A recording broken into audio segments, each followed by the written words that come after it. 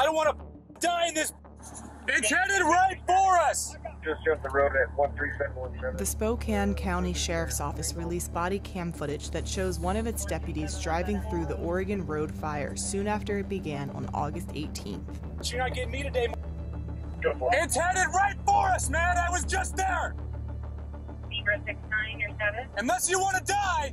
Deputy Brittan Morgan was working to evacuate area residents from fast-moving wildfires. Oh, thank you, bro. I was so worried about you. Are you okay? I know you're probably sad for your horses right now, bro.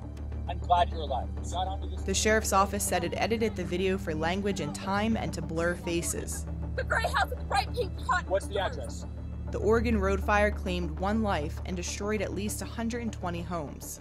Officials are still working to assess the total damage, according to the sheriff's office. Holy, that was f***ing hairy.